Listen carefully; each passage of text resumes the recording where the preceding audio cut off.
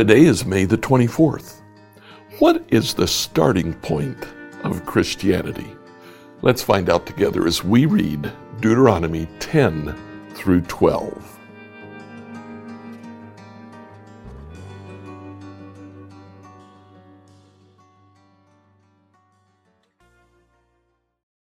Reading through the Bible in a year, I'd like you to read Deuteronomy chapters 10 through 12.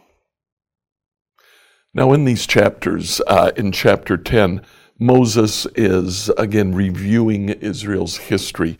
He goes back and he talks about the time that he cut 2 stone tablets to put the 10 commandments on those stone tablets.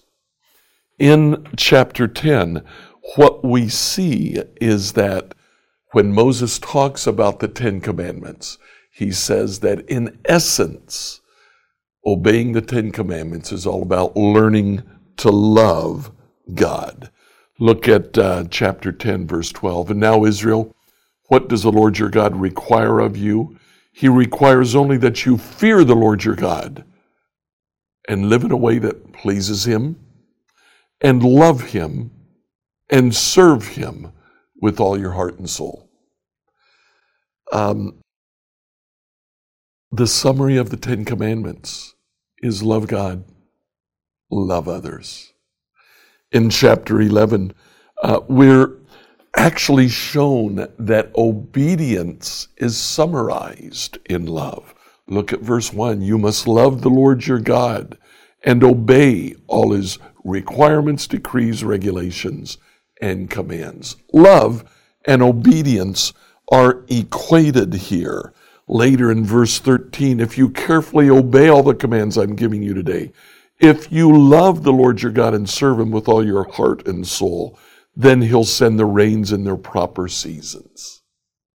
And then again, in verse 22, we see this. Be careful to obey all these commands that I'm giving you. Show love to the Lord your God by walking in his ways and holding tightly to him. Chapters 10 and 11 are all about expressing your obedience to God by loving him.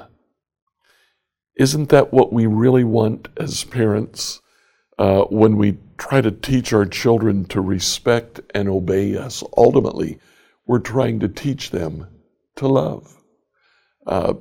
Obedience is the result of love. We obey because we love the one who is asking us to do something. If we don't love them, we are merely complying with what they want. There's a big difference between compliance and obedience. We're told that we need to love God and then obey him. Chapter 12 is all about the future temple, how God will live among his people, and they can worship God in this future temple, not like the nations do. In fact, in chapter 12, Moses says repeatedly, this is going to be different. This will be new. So we started the devotional with the question, what's the starting point of Christianity? The starting point of Christianity is actually even found in the Old Testament. Love God. If we love God, we are starting on a very positive path. Like, follow, and subscribe to this devotional on whatever platform you use to listen to it. Tomorrow, we'll look at how God is identified in the book of Psalms.